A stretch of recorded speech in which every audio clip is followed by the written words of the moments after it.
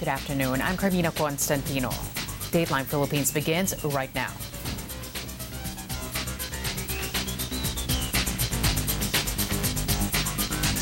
Thanks for joining us. No one, not even President Rodrigo Duterte's closest allies, will be spared from the massive anti-corruption probe to be conducted by the Justice Department. That assurance coming from Justice Undersecretary Emeline Aglipay-Villar, despite the president having virtually cleared Aglipay-Villar's husband, Public Works Secretary Mark Villar, and Health Secretary Francisco Duque III of any wrongdoing and anomalies hounding their departments. Aglipay-Villar also says they're open to working with the Ombudsman on the government-wide probe. Based on what the president said in his speech, I think that what he was expressing is his trust and confidence on Secretary Duque and Secretary Villar. But he also said in his memorandum that all government officials and employees are included in the investigation. 1.5 years, though it may seem too little to completely eradicate corruption, I think it's a substantial time in order to create a dent in the problem of corruption. As you can see from the results of the Task Force PhilHealth, which was also headed by the DOJ, and which was also an interagency task force, in a matter of 2 months, complaints were already filed with the Office of the Ombudsman, and now several officials, high-ranking officials of the PhilHealth, have already been placed under preventive suspension. Meanwhile, a governance expert stresses the need for a law that would strengthen the Office of the Ombudsman. That says some groups say the task force created by the Justice Department undermines the Ombudsman's authority to probe erring public officials. It's a recognition that the Office of the Ombudsman needs a lot of help, a lot of resources. That's why in the long term, Christian, I think there is a need to have a law that will strengthen the Ombudsman in terms of resource enhancement, skills development, and even really strengthening the office itself. We have to look at corruption as, if you go by the public policy literature, and this is all over the world, it's a kind of wicked problem. You have to keep on studying this problem. It requires interoperability. It requires the use of improved technologies for data assessment and contemporary advanced forensics mechanisms. The Ombudsman imposes a 6-month suspension order against 8 high-ranking officials of state insurer PhilHealth. And as Adrian Ayalin also tells us, the embattled agency's problems continue to pile up, with the Philippine Red Cross giving it until the end of this week to settle its remaining debt.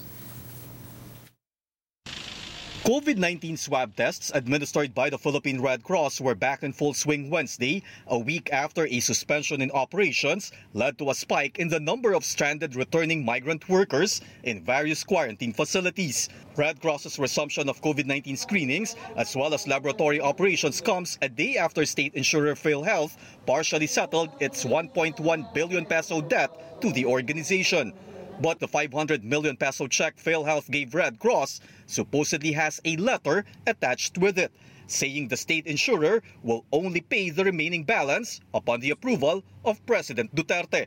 For Red Cross Secretary General Elizabeth Zavalia, this is a cause for concern. She points out PhilHealth has kept on consulting one government agency after another for its opinion, which eventually delayed the payment. Sinasabi doon na parang magsisecure naman ngayon ng post-facto approval ng President para doon sa 100 million. Parang parating pagka natapos ng masolve yung problem sa isang office, may panibago na namang pagdadalan o pagre-referan. PhilHealth President and CEO Dante Gueran has said his agency only wants to be extra cautious in protecting public funds. But Senator Richard Gordon is not having any of it. He tells PhilHealth it only has until end of the week to pay its outstanding balance to Red Cross. Gordon insists if Gueran has qualms about the deal, he should direct his questions to his colleagues in the state insurer. Gordon's criticism of PhilHealth comes as the Ombudsman slaps a 6-month suspension order against PhilHealth Chief Operations Officer Arnel De Jesus and 7 other officials. The Ombudsman says there was a sufficient cause to do so following a probe into anomalous cash advances given to 139 healthcare institutions. Adrian Ayalin, ABS-CBN News. Senator Cynthia Villar remains the country's richest senator, according to the latest statement of assets, liabilities, and net worth released by the Senate. Villar has a net worth of 3.81 billion pesos. She is married to real estate tycoon Manny Villar, the country's richest man. The second richest is Senator Manny Pacquiao, with a net worth of 3.17 billion. They're followed by Ralph Recto, Juan Miguel Zubiri, and Ramon Revilla Jr. Meanwhile, detained Senator Laila de Lima sits at the bottom of the list with a net worth of 8.3 million. Well, speaking of detained Senator de Lima, she's urging the Senate to investigate the Philippines Southeast Asian Games Organizing Committee, or PhysGOC, for failing to submit its financial statements and pay its 387 million peso debt to suppliers. De Lima says the PhysGOC report is 8 months overdue since it should have been submitted last February 9. De Lima also cites Commission on Audit rules that say groups that spend taxpayers' money should liquidate the funds 60 days after a project's completion. But PhysGOC President and COO Ramon Suzara claims they only got 1.48 billion pesos out of the 6 billion peso government funding for the SEA Games. The Philippine Olympic Committee had ordered PhysGOC to submit its audited financial statements last October 1, but the panel also failed to meet that deadline.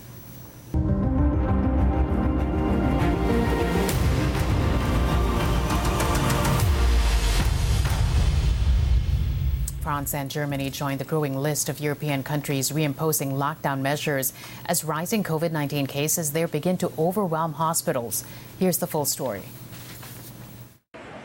France and Germany ordered sweeping new lockdown measures on Wednesday as a new wave of COVID-19 cases surges across the continent.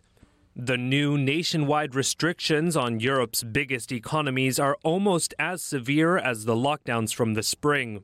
In a televised address, French President Emmanuel Macron said schools will remain open, but other non-essential public places like bars and restaurants beginning Friday will close. Like in the spring, you will be able to leave your house only to work, for a medical appointment, to provide assistance to a relative, to shop for essential goods, or to get some air near your house. This means the return of the permission slip. The commerce that had been defined in the spring as non-essential, establishments that welcome the public, especially bars and restaurants, will remain closed. Similar measures were announced earlier Wednesday in Germany. German Chancellor Angela Merkel said bars, restaurants, cinemas, sports facilities, and trade fairs will close starting November 2nd for a month.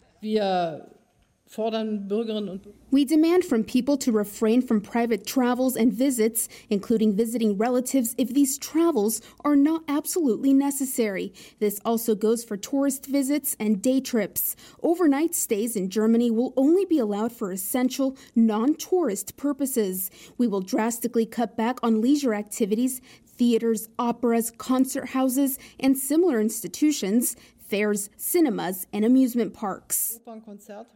Parisians, sipping on what could be their last glass of wine in public for a while, met the news with a great deal of angst. Let's say that it's a bit of an emotional roller coaster. I mean, I'm a bit sad, but I get it.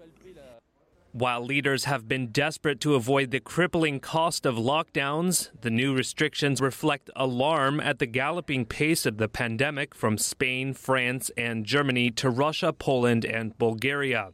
As the German health minister put it, if we wait until the intensive care units are full, it will be too late.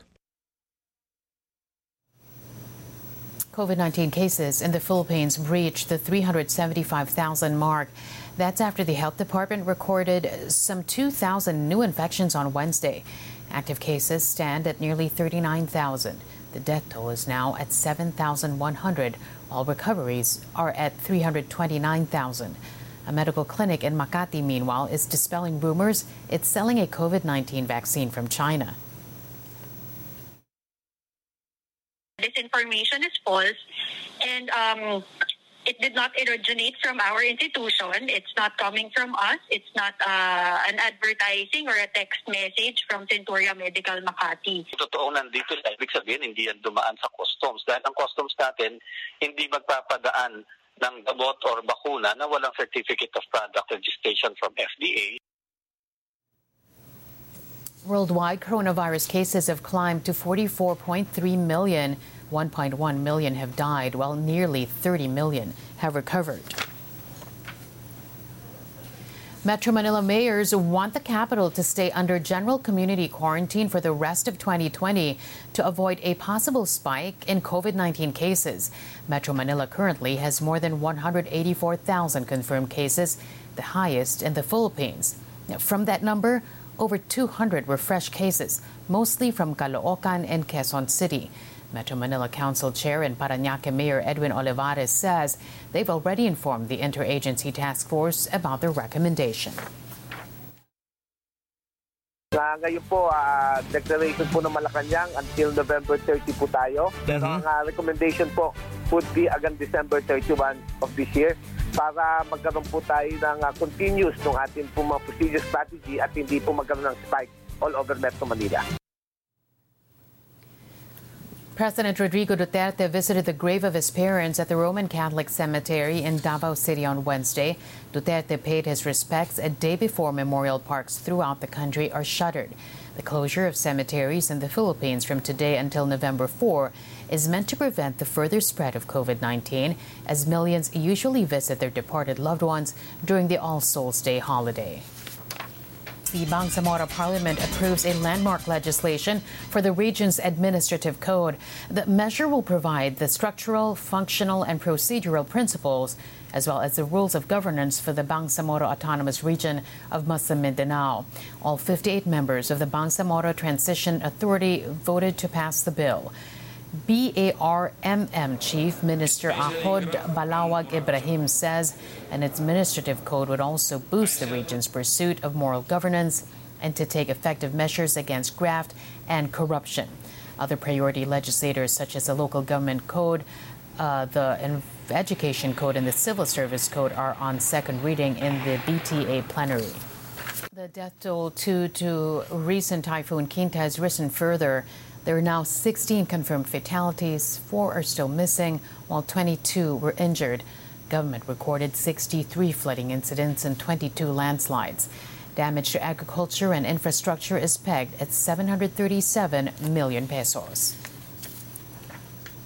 Well, the weather disturbance set to enter the Philippines today, Thursday, has intensified into a severe tropical storm. That incoming storm is expected to hit areas which are still reeling from recent Typhoon Quinta. Pagasa forecaster Raymond Ordinario on the line now with the latest. Raymond, what else can you tell us?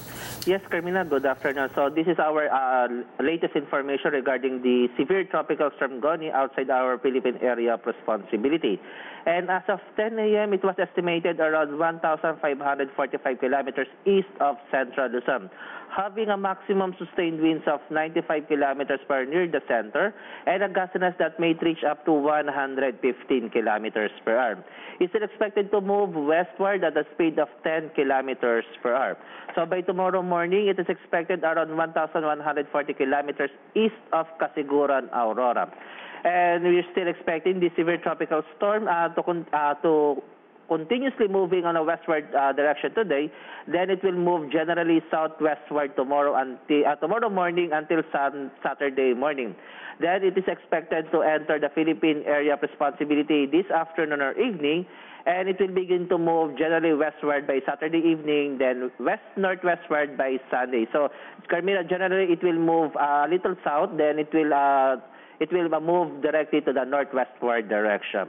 Then it is expected to reach typhoon category within the next 24 hours and will continue to intensify while still over the East Philippine Sea.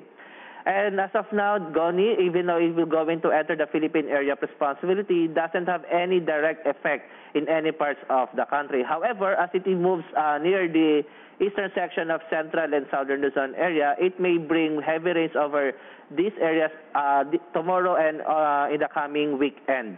So still, we're expecting a tropical cyclone wind signal number 1 may be raised over some areas in Bicol region and northern Samar starting Friday evening. Then, as another information, so the low pressure area east of Mindanao has already developed into a tropical depression as of 8 a.m. And in 10 a.m. today, it was estimated around 2,510 kilometers east of Mindanao, having a maximum sustained winds of 55 kilometers per hour near the center and a gustiness that may reach up to 70 kilometers per hour. And it's still moving on a west-northwest direction at the speed of 15 kilometers per hour. Still, we're expecting it to intensify further into tropical storm within the next 24 hours, and it may enter the area of responsibility on Monday or Tuesday. So, Carmina, we're expecting a back-to-back tropical cyclone that may affect our area in the coming week. And that's the latest from the Weather Forecasting Center of Pagasa. Raymond Ordinario reporting. Moving now to the United States, Hurricane Zeta begins to batter Mississippi's Gulf Coast with high winds, heavy rains, and a dangerous storm surge. The U.S. National Hurricane Center says Zeta is packing 160 km/h winds, and it's moving southwest of Louisiana that's not far from the Mississippi line. Forecasters say the storm will roar into southern Mississippi and then howl across the southeast states overnight and on Thursday.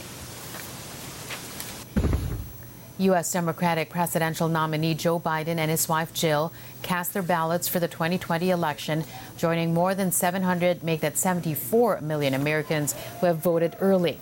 Biden voted at the Carville State Office building in his hometown of Wilmington, Delaware. He spent the day taking briefings on the COVID-19 pandemic and was scheduled to deliver a speech in Delaware, a state he is expected to easily win. Trump, who has been holding more campaign events in battleground states, voted last Saturday at a public library in Florida. He changed his residency from New York a year ago. The number of people who have voted early represent more than half of the total turnout in the 2016 election. Biden holds a comfortable lead in national polls, while polls in battleground states may decide the election, or which may decide the election, are tighter. And that'll do it for today. Thanks for joining us. I'm Carmina Constantino. If you want to revisit today's episode, Dateline Philippines podcast is on Spotify and Apple Podcasts. Play back the interviews too on ANC's YouTube channel. Keep safe, everyone, as you keep it here on ANC.